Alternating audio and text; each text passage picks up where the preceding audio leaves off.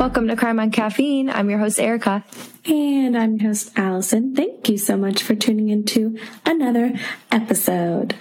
Today, we actually do be sipping on the same coffee because I got my coffee in right before Erica was about to leave. This coffee was suggested to us by one of our followers. Her name's Carolyn, and she suggested that we drink Little Wolf coffee, the companion blend. I actually freaking love it. So thanks, Carolyn. It has thank you. berry chocolate, and it's described as creamy. And I would have to agree with that. Great description, Little Wolf. So do we have any true crime updates for our listeners today? Yes, I do. This update is for the Elise Pauler case. When we talked about Elise Pauler's case before, I told everybody about how Royce Casey was granted parole suitability earlier this year. Mm-hmm. Well, the San Luis Obispo County District Attorney, Dan Dow, told KSBY that Governor Gavin Newsom had reversed the parole board's decision to let him out. So he ain't coming out. We love to see it. We love to see it. But I think that's all I've got. You got anything? There are some Lorryville updates in the works, but kind of a good bit of evidence came out, so I want to put it all together. When there's more and we have like a complete picture, I'll give the update. All right. I'm excited to hear about it because I've just been waiting patiently to hear what the hell is going on with her. I feel like I've been waiting way too long. I know, it's taking too damn long. But that's what happens when you're involved in so many crimes in so many states. We just want to give a shout out to everyone today for continuing to support our podcast. We have like nearly 3,000 downloads at this point. We are just so happy and grateful for you guys. So continue to listen, continue to follow us. And if you have any cases that you're wanting us to cover, please let us know, because I feel like recently we've got a few and I get really excited every time you guys give us a suggestion. Yeah, thank you guys so much for listening and so much for your support and your feedback. We really appreciate it. If you do want to send us a case to cover, send us some coffee to get, to try, or just anything in general, you can go ahead and contact us through social media. Everything is at Crime on Caffeine. Our email, crimeoncaffeine@gmail.com, and website is crimeoncaffeine.com. I will say, Carolyn does know what she's talking about with the coffee, but I did have to buy a coffee grinder. The dedication is real. I went in, okay? I had that thing from Amazon Prime to me. I wanted to try the coffee. Okay, so today we are going to be talking about how would I even start to describe this? It's a whirlwind, an emotional roller coaster. Truly. This was probably the first case that brought me into the true crime world. It's funny you say that because someone actually recommended we cover this case, and I said that you were covering it, and it's actually like the next case that we would be doing, and they were telling me how they heard about it through Cold, and I was like, oh my gosh, that's how she found it, and that's how she got interested in true crime. Yes, I listened to the whole first season of the Cold podcast done by KSL, which is a local news station to Utah. They did a fantastic job. I mean, they have so much information that they could make an entire podcast out of it. So you can only imagine how much information I had to go through in order to, make a condensed version of this. If you haven't figured it out already, because we didn't say it, I will be talking about the disappearance of Susan Powell and the Powell family. That family. Oh, the family. I'm not ready. Quite the family. Girl, and I even found out some more stuff that I was not fully aware of. So, oh, I can't wait to hear. Oh, I'm so excited. I hate this case so much. I hate this case. Why is it unsolved? Susan Cox and Josh Powell met each other in the single adult ward of the Mormon Church and were married in the Church of Jesus Christ of Latter-day Saints on April 6, 2001. I don't know what it is about that, but nothing good comes from it. Honestly, every time I hear the words, the Church of Jesus Christ of Latter-day Saints, I'm not looking into something that's good. So I would have to agree with you on that. A bit triggered. Susan's family were not fans of Josh pretty much right off the bat. They thought he was arrogant. They thought he was loud, self-centered. He was very, attention-seeking. And her mom even said that she felt a darkness with Josh pretty early on. But despite all of her family's warnings, they continued on with their marriage. Oh, not wise. Moms always know. They always know. They're always right. Yes, it's that mother's intuition. Susan was very active in the church, so she believed that family was above all. Well, obviously behind God. So she was very I'm going to make this work no matter what. These are my family now. This is this. After being married for about 3 years, Josh's attempts at being a real estate agent were kind of falling apart. So they planned to move from Washington to Utah to seek out better means of employment. Not too long after their move, Susan found out that she was pregnant with their first child. They were having a boy, and they named him Charlie.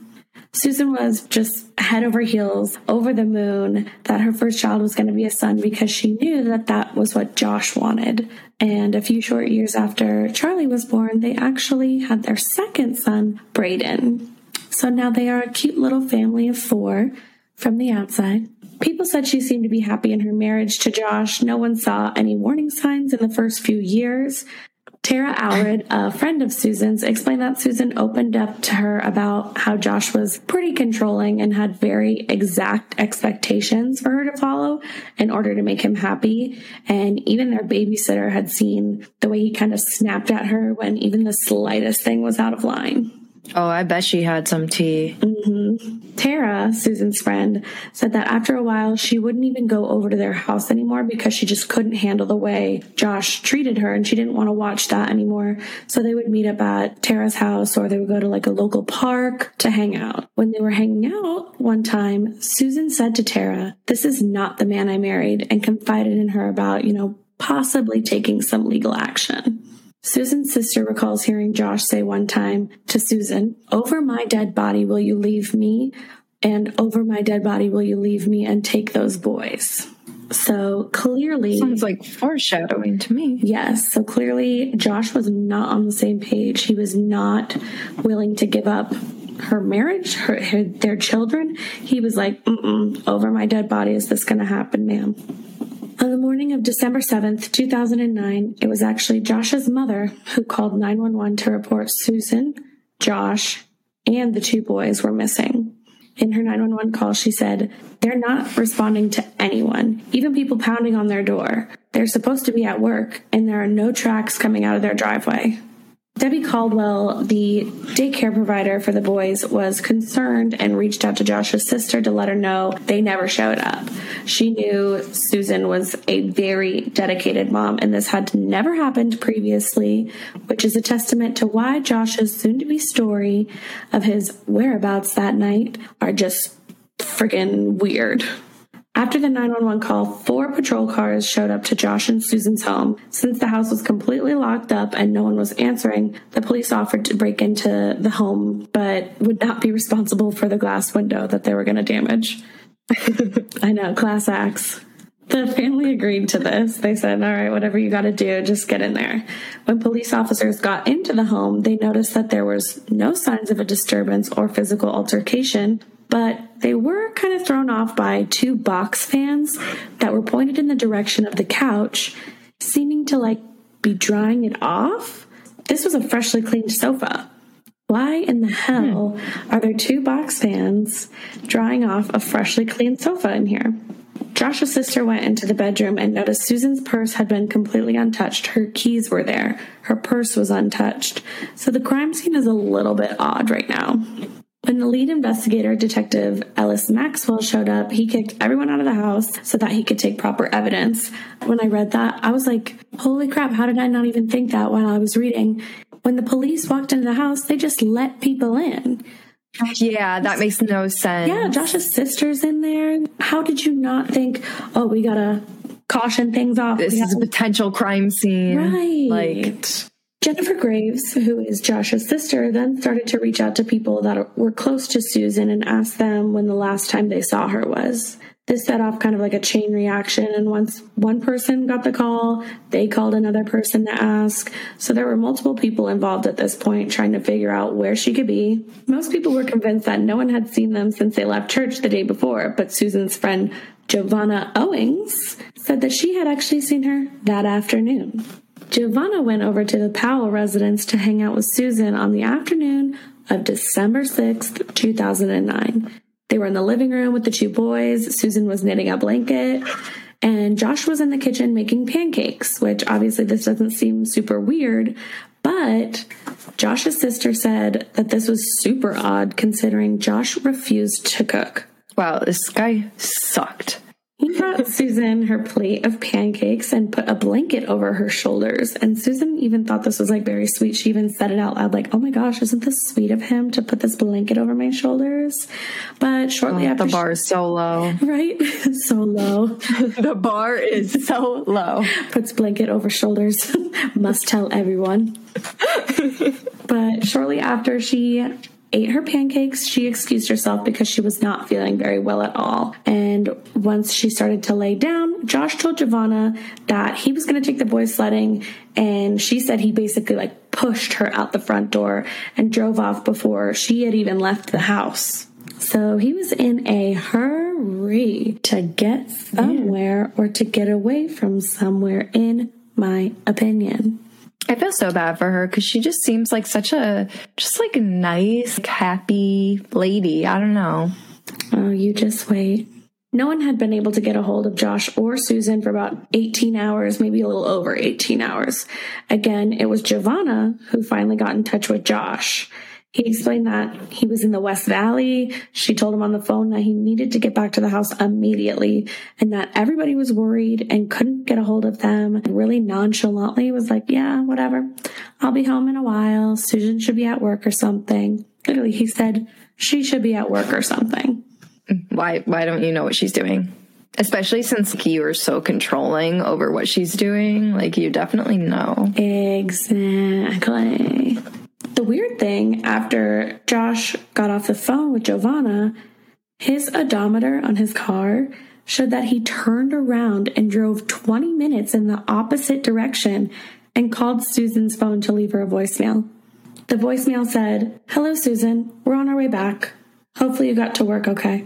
That was it. Hello, Susan. Hello, Nate picked up the phone and was like, "Hello, Erica." Like, who are you? Could you imagine? Like, I get a voicemail and it's Max. Just, "Hello, Allison. We are on our way back. Hopefully you got to work okay." I'd be like, "Is he okay?" Literally, are you okay? The police had been at the Powell house for 8 to 10 hours at this point and were getting kind of restless. So Detective Maxwell called Josh and said, "You need to get back here right now." And what did Josh say to this? "Oh, well, I need to feed my kids first." "Okay, sir." Detective Maxwell said, "I don't care. Your wife is missing. You need to get home right now." Instead of going home like the detective wanted, Josh decided to go to Susan's work, park outside, and call her phone and leave a voicemail again, saying that he was there to pick her up, even though at this point, so many people had told him just straight up, she has not showed up to work. Also, wouldn't she have driven herself if she was there? What are you doing? Oh, no, she couldn't drive herself there because at one point they had 2 cars. And he got rid of one of them because he said it was costing them too much money. So she had to drive her bike to work. Oh my God, he just didn't want her having a car and like being able to like go places. Also, there was a huge snowstorm the night before. So I don't know how you drive your bike to work in that. Wait, stop. I mean, well, clearly she didn't. She did not drive her bike to work in that because she was not at work. After 45 minutes, Josh finally returned back to the house, and immediately they were like, "We need to go to the station for questioning." This is where I'm going to put the actual recording of his initial interview at the police station. Because you guys are already trying to trap me on little things. Like my hands, for one. Taking pictures of your hands showing that there's no serious injuries to your hands is trapping you. How? Well, when you guys were doing it, you're telling me you like... I asked you where you got the nick on your knuckle, and you explained that it was dry skin. Okay. All right. We need to find your wife. I would think that you would want to, help me find your wife. What kind of questions are they still? What are you worried about? What are you concerned about? You guys, have implied some things, and so it concerns me. We've implied what?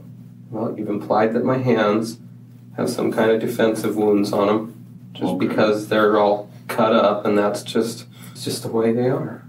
Okay, so there shouldn't be anything you need to worry about then. I mean, if I have dry hands and my hands were nicked up like that because they're dry hands, I don't think I'd be worried about it. Well, go ahead and ask your question. I mean, do we not have a job to do? No, go ahead and, by the way, go ahead and ask the questions. Okay. If you don't want to be here, you can leave. If you don't want to talk, you don't have to talk. Well, I'm just simply saying that I want to find your wife. I just want to talk, but I'm getting scared. Well, I mean, if you haven't done nothing wrong, Josh, if you didn't do anything wrong, there's nothing to be scared about. Right? Well, I'm scared about the possibilities. Okay. Of what's happened. After only about an hour of questioning, they had agreed that he would come in the next morning for some more.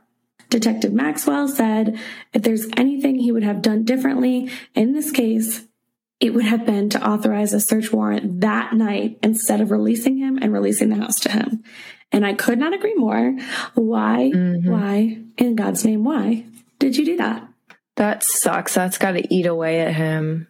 Yeah. I mean, in all of the videos and like interviews and stuff, he says that this case haunts him. He will never get over it. He said he's seen 1 million murders. He's been on hundreds of cases. He said that this case is the one that like haunts him. Damn, I bet. Yeah.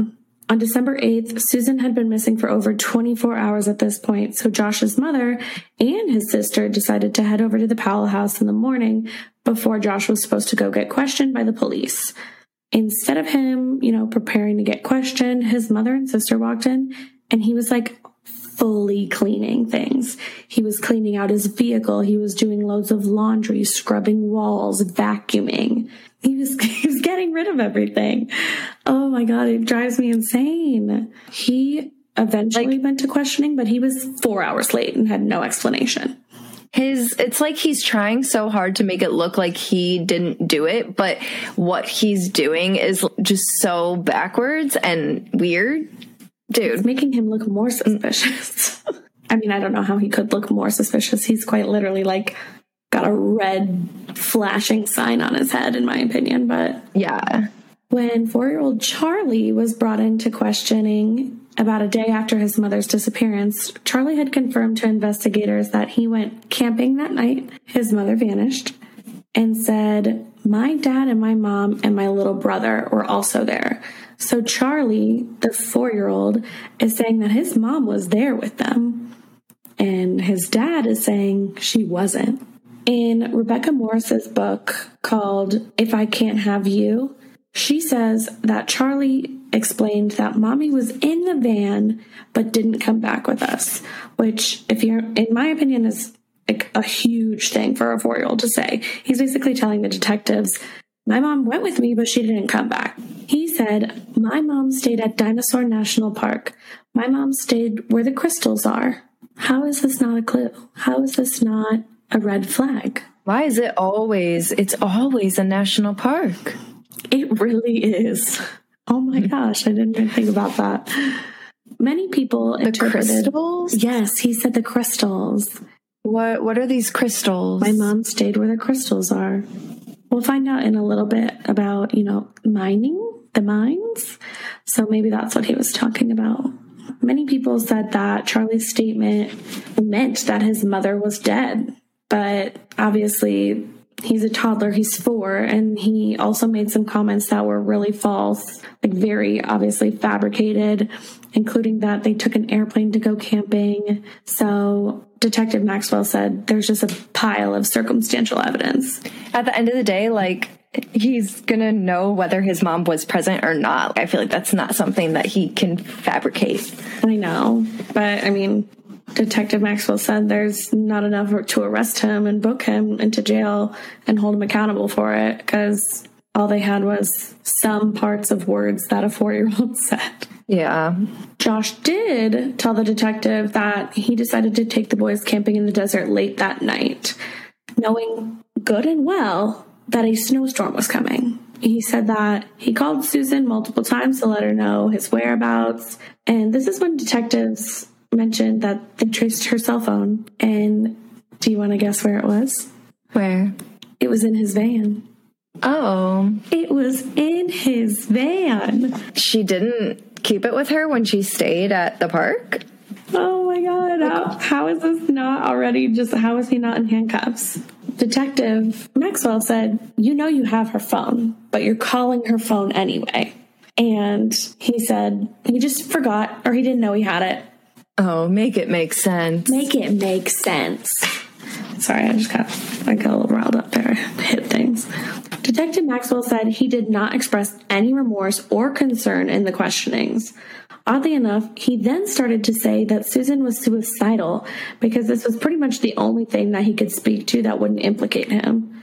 Finally, after moving on from that, since it was going nowhere and the detective told Josh that they had secured a search warrant for his home and that they were already finishing up the search on his van, they told him to hold tight in the lobby and they would give his van back to him really soon. But after about 15 minutes, he got up and left to go rent a vehicle at the airport. He was where you need to go that bad. Literally just up and left. He would have had his vehicle back in maybe 15 minutes and he just couldn't handle it. He got up, he ordered a taxi, went to the airport, got a rental vehicle. What the hell? Yes. He was gone for 20 hours and he put 806 miles on the rental vehicle. For reference, I just want people to know, I went to school 240 miles from my hometown, and it took 4 to 4.5 hours to get there. This man traveled to great lengths. They said he possibly went to Idaho. He could have gone to Wyoming, Colorado, Nevada, or Oregon, since Salt Lake City was kind of just right in the middle of those. Police were really nervous that he went to go collect her body and move it to a different location. They have no record of where he went, who he saw, or the activity on his cell phone call logs because there was none. No incoming, no outgoing. And this is so strange because this is in the middle of his wife disappearing. You don't think people are calling him to ask him where he's at or what happened to Susan? I didn't even think about that. I was just thinking of in terms of GPS and it pinging off cell towers. I did not even think of the fact that nobody was contacting him. Coincidentally, somebody else's call logs had no activity that day. Josh's father, Steve Powell. Oh, I was waiting for this introduction. Oh, yes. This is where the suspicion of Steve Powell begins. Guys, I can't talk about this man. I hate him. I hate him so much. Disgusting. Sick, vile bitch. Sorry, shouldn't have said that. It was warranted, I think. Okay, well, Steve Powell is a bitch. That's the name of this episode. Steve Powell is a bitch. Ain't he? In the police interview with Steve Powell, things started to take a bit of a turn. Steve started to mention that he was highly infatuated with Susan and even went as far as to say she craved his attention. He told police his feelings for Susan were extremely deep. He had footage from home videos of Susan putting on her makeup, her bending over in another room, her getting into her vehicle with short skirts on, and him saying things like, oh yeah, she did that for me. Susan covered her butt in one of the videos as she walked past him, and he kept saying, move the box, move the box. Ew. So, yeah, disgusting. He had videos of her working at the table and him zooming in up her dress. There's even one clip of her in another room and he's saying through the window, she can't hear him. He's saying, I worship her. She just turns me on. I'm in a perpetual state of turned on when she's around. Men are so gross. I'm going to throw up. If you could see my eyes, oh my God. He followed her, Erica, he followed her in his van to get footage of her walking in and out of buildings. And he would say things like, I just had to get a picture of her in this dress. It's so beautiful. He was stalking her. That's so scary. That is so scary. Josh's sister said it was pretty noticeable, and she thought that it really bothered Josh a great deal. He would calm Josh down by saying, it was nothing, but in reality, Steve had pictures, videos, journals. He was like overly obsessed. He would even morph pictures of himself with her. Ew. I know. That's some like me in 8th grade with One Direction shit. Well, if you thought that was gross, take a step back, because his obsession was so bad, he would pick up her clothing from out of her laundry basket and video how he thought she smelled so good. And he would literally zoom in on the crotch area. He said that he liked to take her bras and put them over his face. The poor detective who had to go through this footage. I know. I feel for that person, because I would turn it off immediately. This person, who happens to be your father-in-law, has all of these videos of you. You have no idea. She has no idea. She had no idea. She will literally never know how gross this man is. His obsession began at the beginning of Josh and Susan's relationship, when they had actually lived with Steve for a period of time.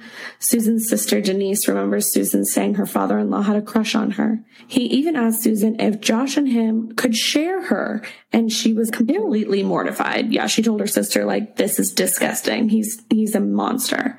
In a 2011 interview with ABC News, he alleged that Susan Powell had made sexual advances toward him. But Kirsty Hallowell, a friend and neighbor, said, she told me that part of the reason they moved to Utah in the first place was to get away from her father-in-law, Steve. She said, he is the most filthy, foul, sick, disgusting pervert the world has ever seen. He's in love with me.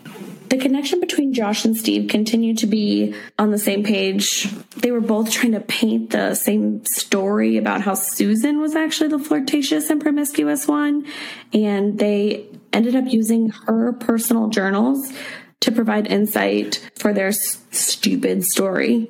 And in the documentary called The Disappearance of Susan Powell, even Josh's sister, Alina, said that Susan was not innocent and that Steve was putting up a defense that Susan wanted him. What? And yeah, I know. Guys, if you watch this documentary, which you definitely should, Alina Powell, I believe, she was the youngest, and I think she was very manipulated by her father, because throughout the entire documentary, she does not see anything wrong. She will not give fault to her father, which I don't even want to know what she had to endure as a child for her brain to not even be able to process what he's doing and seeing if it's wrong, Again, in the documentary, The Disappearance of Susan Cox Powell, a friend of Stephen is interviewed. Her identity actually remains anonymous for her safety, but she explains that Steve was always kind of an off person. He hated the school system. He didn't make his children go to school. He hated his ex-wife. So much so that this friend of his said she was convinced that he just hated women in general. He was very open about his addiction to porn as well. Pretty much for his kids' entire life, all of the children knew that their father was addicted to porn. And of course, he was very open about his feelings for Susan. So this friend knew about his feelings for Susan as well. It's kind of clear where Josh's attitudes towards women comes from now, with him just controlling Susan and being a complete asshole. Oh, 100%. Susan basically just sustained a bunch of emotional and physical abuse throughout the years. And she was highly devoted to her husband and wanted to make it work. Something that I found kind of interesting from the documentary was that 30% of homicides are domestic partners. But in the state of Utah, it's actually much higher. It's like 42 to 55%. Oh, wow. The rules of the church give men a lot of power, and she just continued to fight through it. Yeah, because I'm sure like a lot of the women there, they're not going to want to leave their husbands. They don't want to get a divorce or anything like that. Oh, it was like against the church. You weren't getting a divorce, no. It's so sad. She was thinking about it too. The Cox family attorney, Ann Bremner, said she'd been really happy. He'd been a great husband, and she said that he really changed and became just completely not affectionate. Her friend said that Susan would complain all the time about the lack of intimacy from her husband. He kept her at arm's length. He wouldn't kiss her anymore. He wouldn't touch her. He wouldn't hold her hand. Josh and Susan's marriage was reaching kind of rock bottom in the summer of 2008. Josh and Susan were constantly fighting. They were arguing in front of the kids. Josh was exhibiting extreme control over Susan, kind of like how we already talked about. In the Cold podcast, the host Dave Cawley said it got to a point where Steve was trying to pin Josh against Susan so that their marriage would fail. It got so bad that a friend of Susan's practically dragged her to a divorce lawyer, and the lawyer told her to video record her home, her assets, and anything else that she needed to record, and keep it in a safety deposit box. So, at the bank where she actually worked at, inside a safety deposit box. What's that TikTok? I work at the bank. I hate people who work at the bank. That's it. I couldn't remember the first part. I hate people that work at the bank. And they have like the gun to her head. I work at the bank. Yes. At the bank in which she worked at, inside a safety deposit box that belonged to her, investigators discovered a handwritten will and testament. On the front of this, it stated, get ready, for the family and friends of Susan, all except for Josh Powell, husband. I don't trust him. She spilled. She went in.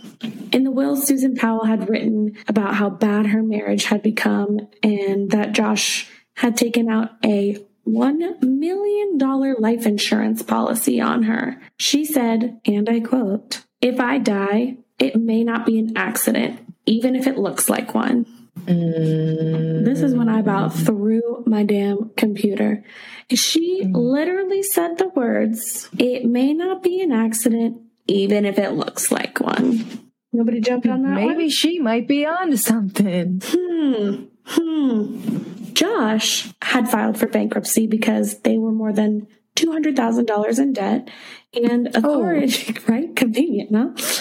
And authorities also determined that Josh Powell had filed paperwork to withdraw money from her retirement account about 10 days after she disappeared. I just want to know what the thoughts were, everybody. After this, it came out that he had a very tight rein on the spending that she was able to have with their money. He sold their second car, and in turn, she had to ride her bike to work. He wouldn't let her buy birthday cake mix on birthdays sometimes. He just controlled everything. Police publicly declared Josh Powell as a person of interest about a week after his wife went missing. Despite suspicion, he's not even a suspect yet. He should have already been a person of interest. There's so many things. Like, I understand him not being a suspect, but he damn well should have been a person of interest since they found her phone in his van. Yeah, I freaking know. I'm with you. We're on the same page here. Me, you, same página, same page. However, despite suspicions, Josh Powell was never charged in Susan Powell's disappearance.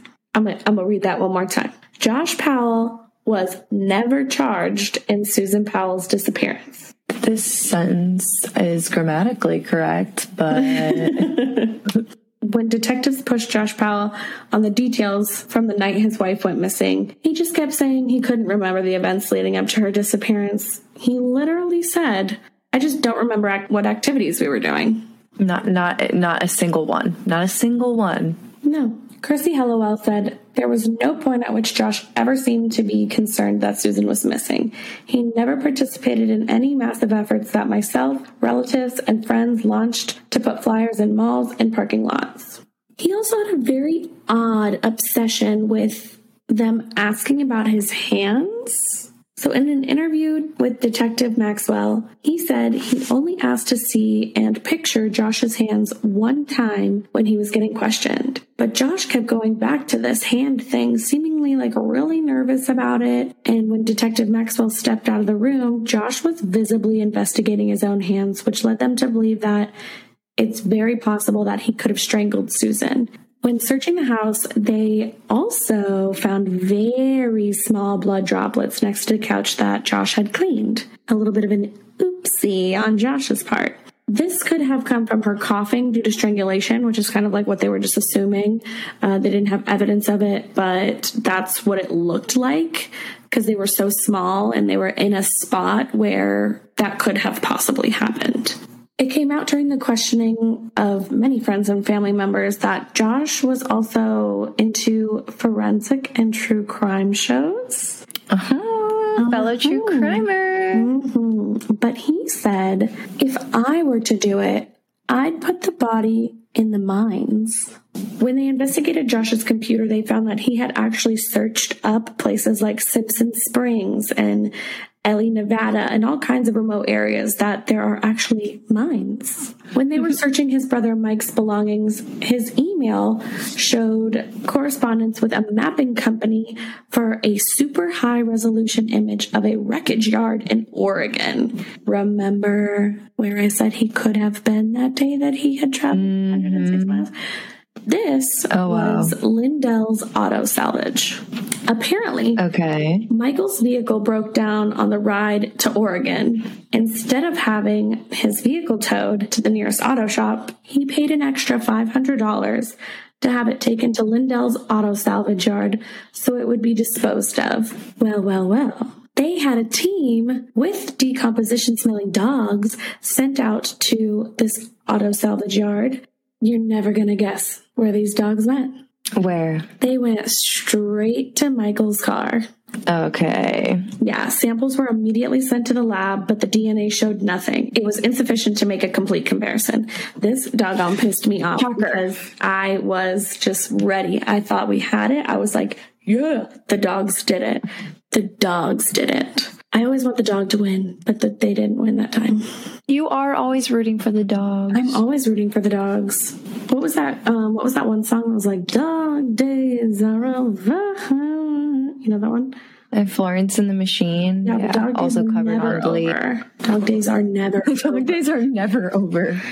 46 days after the disappearance, Jennifer decided she was going to wear a wire and go visit Josh.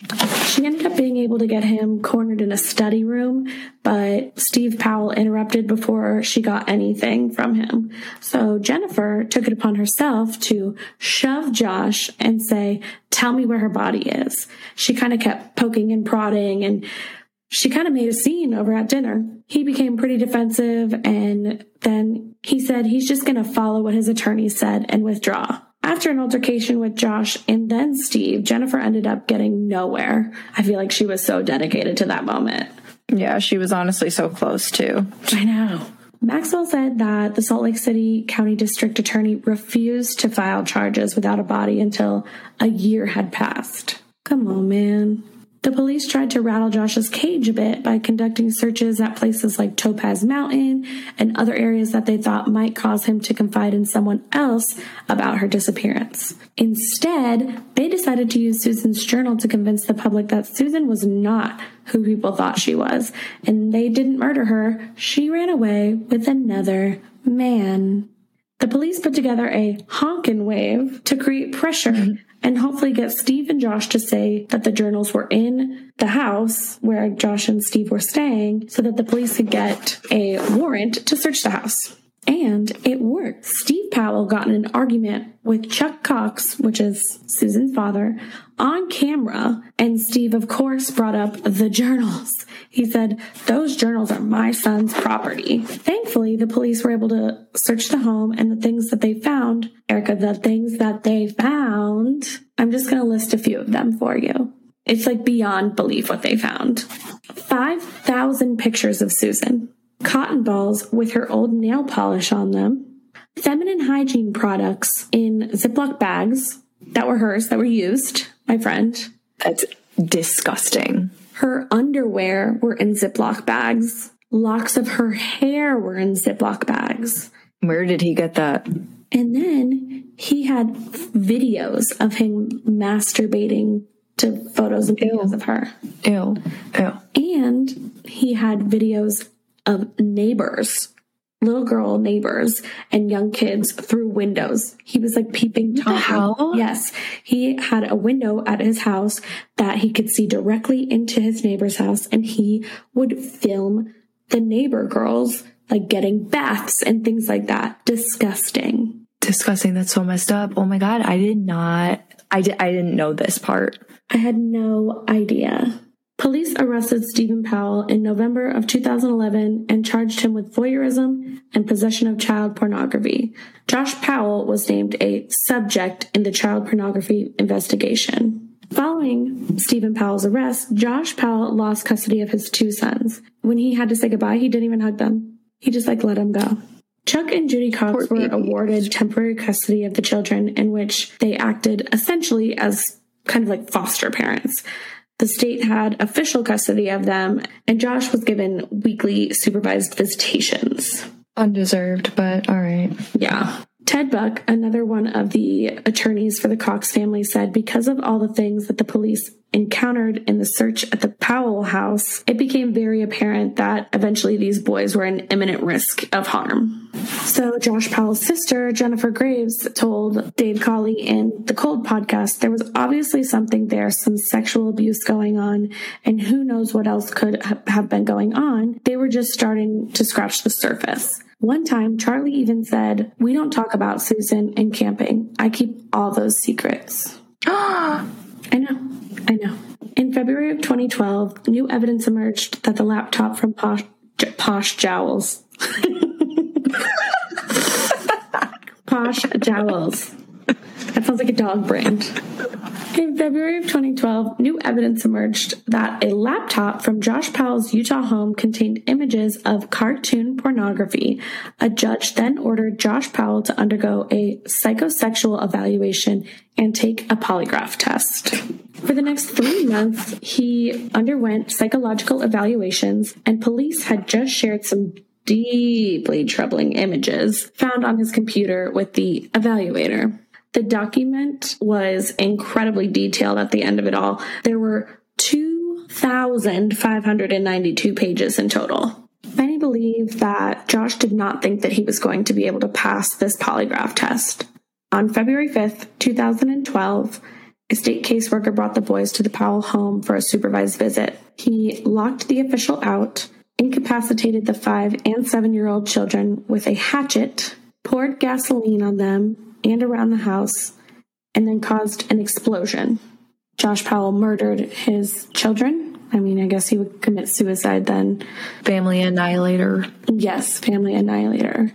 The worst part about this is that Charlie and Braden did not actually die from the hatchet wound that their father had inflicted. They died of smoke inhalation, which means that they were pretty much alive the entire time. Weren't they found like holding hands? Yes, they were. I was going to leave that out. Stop. I'm sorry. I think about that caseworker all the time, honestly. Like, how traumatic must that have been? She was outside of the house. They have her on a 911 call, just freaking out. A few months later, in June of 2012, Steve Powell was actually convicted on the voyeurism charges. If you don't know what that means, that is the practice of gaining sexual pleasure from watching others when they are naked or engaged in sexual activity. He was sentenced to 2.5 years in prison. The trial court had initially dismissed the charge for possession of child pornography in 2012, but the state court... What? Yeah, I know. I was like, wait, what? The state's court of appeals reinstated the charge in 2014. So thank you. Thank you. Especially because the voyeurism charge was like, it's not just people, they were literal children. Yes. He was convicted of possession of child pornography in 2015 and spent another 2 years in prison. Steve Powell served a total of 7 years in prison before being released in July of 2017. The year after that, he died of heart complications. See, that's why, like, if you haven't heard this case before, that this is why everybody is so fired up about it because there is so much that we do not know. And all of the people who know these things are dead. Yes, including Mike Powell, who ended up committing suicide by jumping off a parking garage in 2013. So literally everyone. Bye. There had to be something on his conscience. Like, oh, 100%. Why do you think they found human decomposition in his car? Something was weighing him down. I did find some information on the psychological profile done on Josh Powell. This was actually part of the evaluation that Dr. James Manley had done on him previous to the, polygraph test. Dr. James Manley was chosen because he was one of only a handful of psychologists who had been following the case on the news. He diagnosed Josh Powell with adjustment disorder and narcissistic personality disorder. The report concluded Powell had the intellect and skill necessary to safely parent his sons. However, it also said he had difficulty staying focused on his children's emotional and psychological needs. And I quote, "The boys whom he loved were actually, in my opinion, extensions of himself. It's like little Josh 1 and little Josh 2 and not my sons." That's horrible. It makes sense as to why, he was like, if I'm going to die, they have to die too. Exactly. During the evaluation, Powell had repeatedly avoided topics that might portray himself in a negative light, such as claims in court declarations filed during his parents' divorce that said he had attempted suicide as a teen. He had traits of narcissism, which is the perfect self. The idea of a narcissist is that they do not have the ability to see themselves as flawed. The report shows that Josh had an excellent memory, so whenever he was telling the police that he had no idea what they did the night before, this was BS. He experienced no difficulties recounting a variety of aspects and times of his childhood and young adult years. So there was nothing wrong with his memory. There were no cognitive thinking errors or difficulties in attention.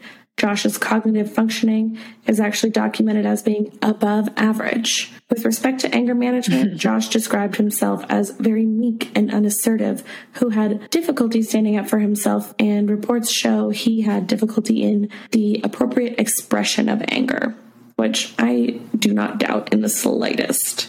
Yeah, definitely did not express that appropriately. No, not at all. When taking the parenting, right? When taking the parenting stress inventory, Josh was defensive and appeared to be responding in an attempt to look good and deny any sources of stress. He said, "What? Stress? No, me, not me." After years of investigation, detectives uncovered little information about Susan's disappearance. No one has ever found Susan's body. No one has ever been arrested or charged with this crime.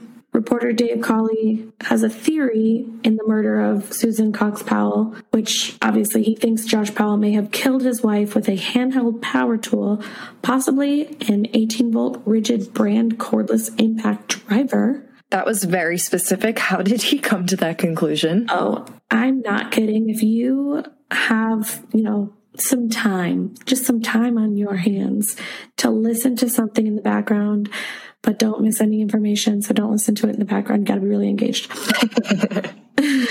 If you have any time, listen to the Cold podcast because there is so much information, and reporter Dave Cawley he literally has everything, every photo, every piece of documentation. He will tell you everything that went down. So he is the one who went through, found this cordless impact driver. He said immediately after being cleared from bankruptcy, Josh Powell went to Home Depot where he opened a credit card in Susan Powell's name, racked up more than $1,000 in debt, and one of his purchases was this 18-volt rigid brand cordless impact driver. There it is. Yes. Josh Powell kept a spreadsheet with photos of his tools along with their serial numbers. He later deleted these files, but thanks to computer backup software, investigators recovered the log. Honestly, I could do a whole another episode on this entire theory, but I did want you to know that there is a theory from Dave Crawley out there on the Cold podcast where he talks about Josh Powell most likely being the person who killed Susan Powell. In a lot of the different documentaries and stuff, people really think that Stephen Powell, his father, had a lot to do with it. And so there's a lot of different theories of who played what role and what really went down. There was a theory. What is your theory? There was a theory about poison after she ate the pancakes. She wasn't feeling good. And honestly, for a while, I thought, like that was really a good theory because he could have easily got her body and put it in a van and then did something with it. And there would be no trace of blood or blunt force trauma or things like that. So, I thought that one for a while. All of the things about Stephen Powell just make you really think because, wow, that man was messed up. And honestly, the way that the Powell children were raised with him, they could have all been really messed up in the head too. You really never know the control that he had over his children and what he could have said to Josh in order for him to obviously react poorly. He did not have very good anger management skills, which we learned. So I have no idea what I think is the best explanation. And since her disappearance on December 6th of 2009, her body hasn't been found. In November of 2019, the state of Utah actually declared her legally dead. And her family was pushing for that. So at least they got something. But I have no idea what happened to Miss Susan Powell. And unfortunately, there are so many different things that could have happened. And every single one of them is freaking terrible. Every single one of them is a nightmare. I definitely think that he killed her. And I think what Collie said about the whatever that tool is definitely points to that. I totally think that his dad and his brother helped him with the body. I remember seeing a Reddit thread that was what's one of those cases that's never been solved that you want more than anything to be solved? This is definitely one of them. Next week, I'm going to do another case that is one of those cases that I sit here and desperately want to be solved. Maroon. That has not been solved and don't think it ever will be solved. Well, thank you guys so much for listening. This one is a long one, so thank you for sticking around. I'm not a big 2-part gal, and I don't think this was enough to do 2 parts, but it's long, so thank you for sticking around, and hopefully you're just as invested in this case as I am at this point. Yeah, thank you guys so much for listening.